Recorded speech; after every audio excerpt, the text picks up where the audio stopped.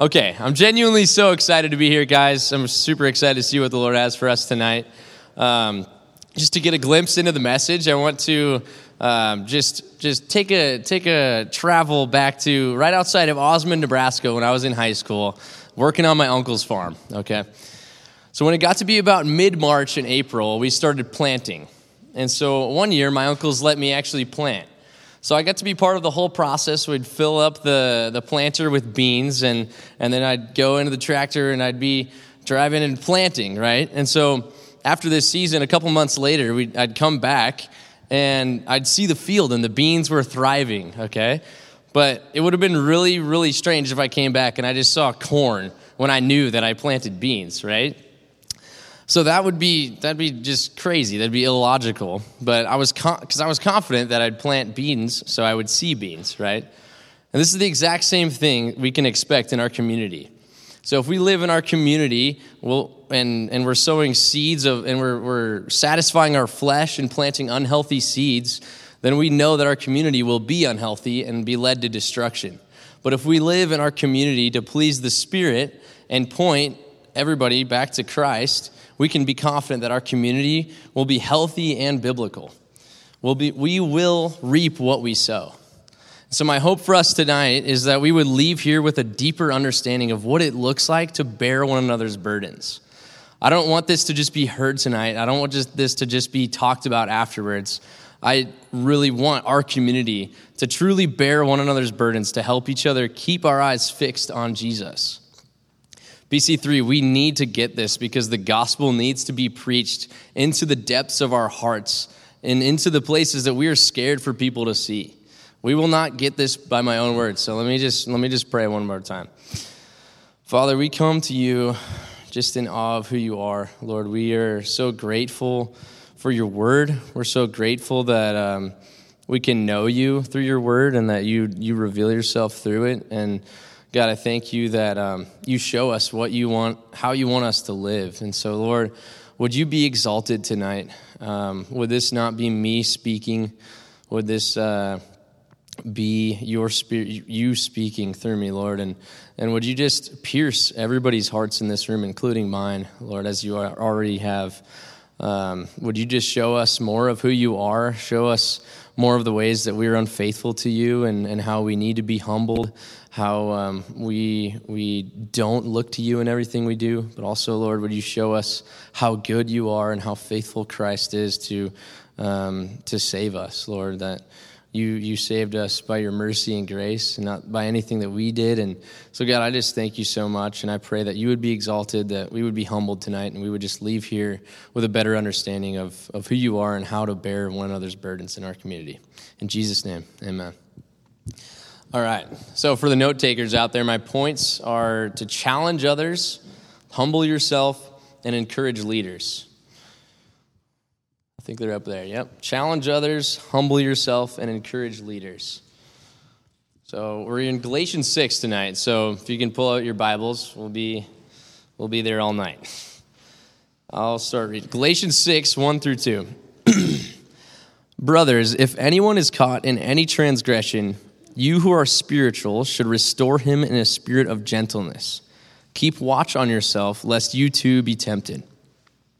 Bear one another's burdens, and so fulfill the law of Christ. So this is the last chapter of Galatians, so we need some context behind it. If you were given a letter from someone and you just started reading the last couple paragraphs, you'd be pretty lost. So we must certainly know the context of the authoritative word of God, right? So this is a letter from Paul the Apostle who is writing to the churches of Galatia.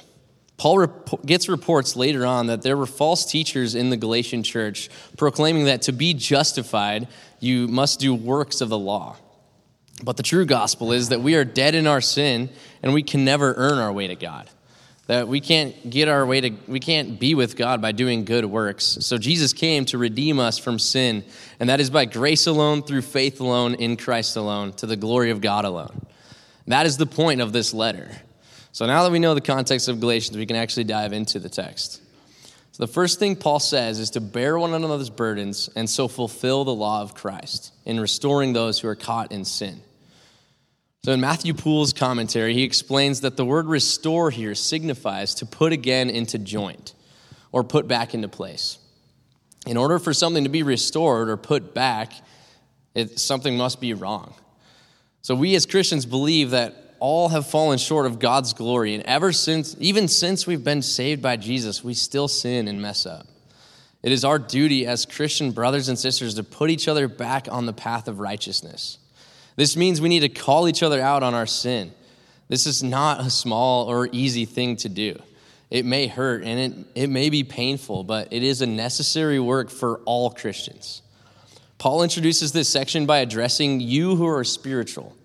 He isn't just talking about pastors and leaders in the church. If you've been saved by grace through faith in Christ, then the Holy Spirit is indwelling in you, and you are now spiritual. The work of bearing one another's burdens is the responsibility of all Christians. And if we care about God and we care about our relationship with Him, it's going to be a natural response for us to care about how our brothers and sisters are doing in their own walks with God.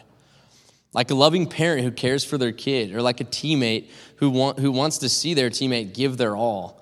We must be willing to have conversations with one another to help each other honor Christ in everything that we do. And this is actually loving to do. Having these conversations is going to take boldness, a strong confidence in God's law. And unrepentant sin is a big deal, and it needs an equal force to call it out. At the same time, if a person should repent of their sin and turn away from their old ways, we should then be softer as we encourage them and lift them up, reminding them of the gospel. Martin Luther, in his commentary on this passage, writes, "We must indeed sharply rebuke those who have fallen. But when we see that those persons are sorrowful for their offenses, we should begin to raise them up as much as we can, or raise them up again, to comfort them and to mitigate their faults as much as we can." Luther's saying that we must be stern, but when they do repent, we need to lift them up and help them keep their eyes fixed on Christ and His faithfulness. This is what it looks like to bear one another's burdens. And we must remember that we do all of this because we love God and we love one another, as this is the law of Christ. When I was wrestling my freshman year, I started having problems with my knee. So I'd be wrestling, and all of a sudden, literally, my knee would just lock up, and I'd fall to the mat in agony. And I'd be yelling to my friends, "Boys, come here, like, I need you." And they would come over, and they'd be like, "What do you need?" And, like, I would literally have them straighten my leg, and my leg would just pop, and I'd stand up, be like, "Okay, thanks, man. Appreciate it." And so in doing that, when our brother or sister has been tricked by Satan or their sinful flesh, that their sin that they're in is better than the Lord who bought them, we must call them out and tell them they're believing a lie. So that's kind of essentially what's happening when we call one another out in sin, right? They've been tricked and they need our help, right? We must restore them and put them back together. Imagine if I was crying out to my friends in wrestling practice and to help them put my knee back in place or whatever that was, and they see me in pain and they just look at me and don't do anything. Think about the consequences. The team wouldn't thrive if all of its members are injured or hurting, and I'm not going to feel very loved by my teammates who are watching me in pain, just standing there. Friends, me thrashing on the floor in pain while my teammates who are equipped to help me stand by and just do nothing is the equivalent of us not going to help our brothers and sisters who are living in sin. PC3, this is not okay. Just as Christ loved us and bore our burdens, we too should go bear the burdens of our spiritual family. Even if we understand that we are the ones to bear the burdens, we might still be held back from doing so. And Paul then addresses one of the biggest stifles to us actually living out this commitment. It's pride. And this leads us to my next point: humble yourself. Verses 3-5. For if anyone thinks he is something when he is nothing, he deceives himself. But let each one test his own work, and then his reason to boast will be in himself alone and not in his neighbor. For each will have to bear his own load. When we think we are something, we deceive ourselves. I love how the NLT translates this verse. It says, if you think you are too important to help someone, you are only fooling yourself. You are not that important. He is saying that if you think you're too good to bear your brother or sister's burden, then you're wrong. If someone has a sin struggle that you don't have, and you think in your head, come on, dude, you're struggling with that, we need to look in the mirror, because I can guarantee that you're probably struggling with something that that person isn't. When I was a junior in high school, I was coming into this wrestling tournament undefeated, okay? I'm coming in, and it was the second round of the tournament, and I was undefeated, and I saw that the kid that I was about to wrestle was an 0-0 freshman. He had never wrestled a match the whole year. I was a junior, he was a freshman. I literally laughed when I saw that I was about to wrestle this kid. So I'm wrestling him, and I'm winning 8-0, feeling super confident, and so I'm on top, and I go down, and I'm pinning him, like his back was on the ground, and so I'm pinning him, and all of a sudden, the ref, like literally, the kid, he pulls his head out, or his arm out, and all of a sudden, I'm on my back, and he just, like, I hear the ref just slap the mat, and I lose, and I got pinned. I literally just laid there, and I was like, what just happened, literally? My pride had deceived me into thinking that I was something when I was nothing. And that cost me the whole match. And friends, this is literally where we start as Christians. The only way you can be saved is understanding that you are nothing. God does not save you because you have things to offer him. He saves you because of his own mercy and grace. If you've understood that and Jesus is on the throne of your life, you should never compare your sin struggles or your giftings to any brother or sister, and always seek to lift them up. You are not better than anybody. Comparison is the thief of all joy, love, and humility. When we start to compare ourselves with others, we lose the joy of doing our own work, and our attention gets focused on other people. If the person you're focusing on is better than you, then it leads to insecurity, and you're no longer doing your work out of love. It becomes a competition. Or if you're better than the person you're comparing yourself to, then you will become full of pride and think highly of yourself, and you'll think lowly of others. You then won't bear your brother or sister's burden because you think you're better than them and that they are not worth your time. If we compare in our community, we no longer are a community bearing one another's burdens and pointing each other to Christ. We're rather a community of performance with people constantly striving to be better than others. This type of community is toxic, and it will lead to destruction and death. And so in verse 5 of Galatians 6, this comparison game gets heavily rebuked. Paul's not playing games here. He's been speaking about bearing one another's burdens in this passage. But in this verse, it says load instead of burden, depending on your translation. But in the Greek, this load means a much heavier burden. In doing this, Paul points us to the judgment seat of Christ, when each person will truly bear their own load before God. 2 Corinthians 5:10 says, "For we must all appear before the judgment seat of Christ, so that each one may receive what is due for what he has done in the body, whether good or evil." We will stand before God, and he will judge us based on what we've done. And this is addressing only Christians. It's different from the final judgment. It doesn't determine our salvation because Jesus has atoned for his people's sins. But God will look at how faithful we were to him. He will not determine this based on what our friends do or how many people followed us on Instagram or anything, or how many people praised us. He will look into the depths of our heart through our whole life, and he'll see everything. So in light of knowing that, we should humble ourselves and focus on our own work, not comparing ourselves to others.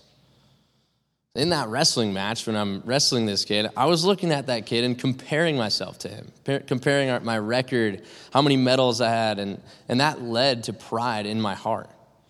If I wouldn't have compared myself to him and just saw it as another match, then maybe the outcome might have been different. But instead, I did compare myself to him, and that led to my pride deceiving me.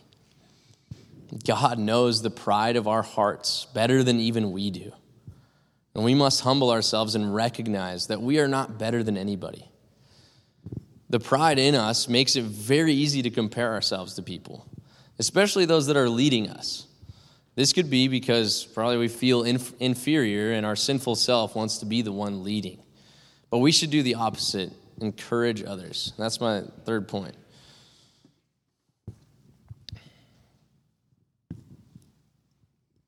This would be a lot easier if I had not the handheld. Let the one who is taught the word share all good things with the one who teaches. That's verse 6. So God graciously raises up leaders for his glory and to edify the church. And we must understand how important it is for us to be poured into. When I first became a Christian, my life was solely reading my Bible, listening to sermons, working, and then doing it again the next day. It was great, but I had no brothers to confess sin to. I honestly didn't even know why or what the point was to confess sin, and I had nobody explaining doctrine or biblical passages that I was not understanding. When I came to PC3, my life was changed because I finally had community and I was being discipled. God put me into a huddle, and over the last year and a half, I've grown a crazy amount. And that is all by God's grace, and he gets all of the glory for that. But he has used those who have poured into me. So my call is to encourage them and be thankful for how he's used them. We need to be encouraging those who are teaching us and showing love to them. The more responsibility a spiritual leader has typically means the more stress that they will have. So they need to be encouraged, prayed for, and filled up to continue to be faithful in where God has called them. Think about a car. It has a gas tank, and eventually it needs to be filled up in order to keep going. When we refrain from encouraging the leaders who are pouring into us, it's like driving a car and never filling the gas tank. How abusive is it to the car who literally just drive the car until it quits, or just expecting that it's going to just keep going when you haven't done your duty to put the gas into the tank? I'm sure some of us do that out here. But I've been blessed personally by people pouring into me and helping me grow. And how terrible would it be if one of the people who poured into me stopped because they got burnt out? Now, our spiritual leaders are pouring into us to please God, not for our encouragement or to please people. But we can play a part in their ministry by encouraging them and being thankful for how God has used them. We need to bear their burden in encouraging them, just as they are bearing our burden and pouring into us. PC3, if we are being poured into by someone, tell them how much you appreciate them. Or if the sermon you heard really spoke to you, would you encourage that person who spoke? Or even if you confess sin and one of your brothers or sisters is restoring you, would you thank them for that? Tell them how much you appreciate that. Let's be people who encourage our leaders, because as we do that, we are bearing their burden as they bear our burdens. I want to end by reading verses 7 through 10 in the NLT. Don't be misled. You cannot mock the justice of God. You will always harvest what you plant. Those who live only to satisfy their own sinful nature will harvest decay and death from that sinful nature. But those who live to please the Spirit will harvest everlasting life from the Spirit. So let's not get tired of doing what is good. At just the right time, we will reap a harvest of blessings if we don't give up. Therefore, whenever we have the opportunity, we should do good to everyone, especially to those in the family of faith. To the Christians in the room, would you live to please the Spirit in calling your brothers and sisters out who have fallen off the path of righteousness and point them to Jesus Christ, what he did on the cross? Don't compare yourself with others. Instead, help each other run the race and bear each other's burdens. And maybe you're a Christian living in sin right now and you don't want to turn to God, or you don't want to tell anyone because you love your sin too much. If this is you, please believe me when I say that Jesus is better. If you're saying to yourself, well, everyone's a sinner, so it's okay that I watch porn or that I go gossip or that I have a little too much to drink at a party. Well, this is the wrong heart posture towards sin. Or maybe you're someone else in the room and you don't love your sin. Maybe you even hate it, but you're too embarrassed to tell anyone about it. Let me remind you that Jesus was put on the cross to destroy the power of sin over his people. He had to satisfy the wrath of the Father on the cross for just one of our sins. So in response to what he has done for his people, we should want to slay our sin and live our lives solely to glorify God and enjoy him. I want you to know that Jesus is so much better than any temporary feeling or satisfaction that sin can provide. Sin is destructive and it leaves you lifeless, but Jesus is life-giving and he satisfies forever. You can confess your sin to your brothers and sisters, and if they are true Jesus followers who understand the gospel, they should preach the gospel to the depths of your heart, and you will experience a freedom like never before, and I can guarantee that. If you're not a Christian, maybe hearing this for the first time, would you surrender your life to Jesus? He can satisfy so much more than what you may think this world can. If you repent and trust in him for the forgiveness of your sins, you can be confident that you will be with God forever in heaven instead of going to hell. He is worthy of you giving your whole entire life to, and so much more. So friends, you need to bear each other's burdens. And we are called to bear each other's burdens. Would we be a people that literally look at each other and love each other, to call each other out in our sin, to lift each other up when we're confessing sin, to humble ourselves when we're being prideful, and even pointing each other's faults out when they are being prideful? And would we encourage our leaders? PC3, bow your heads with me.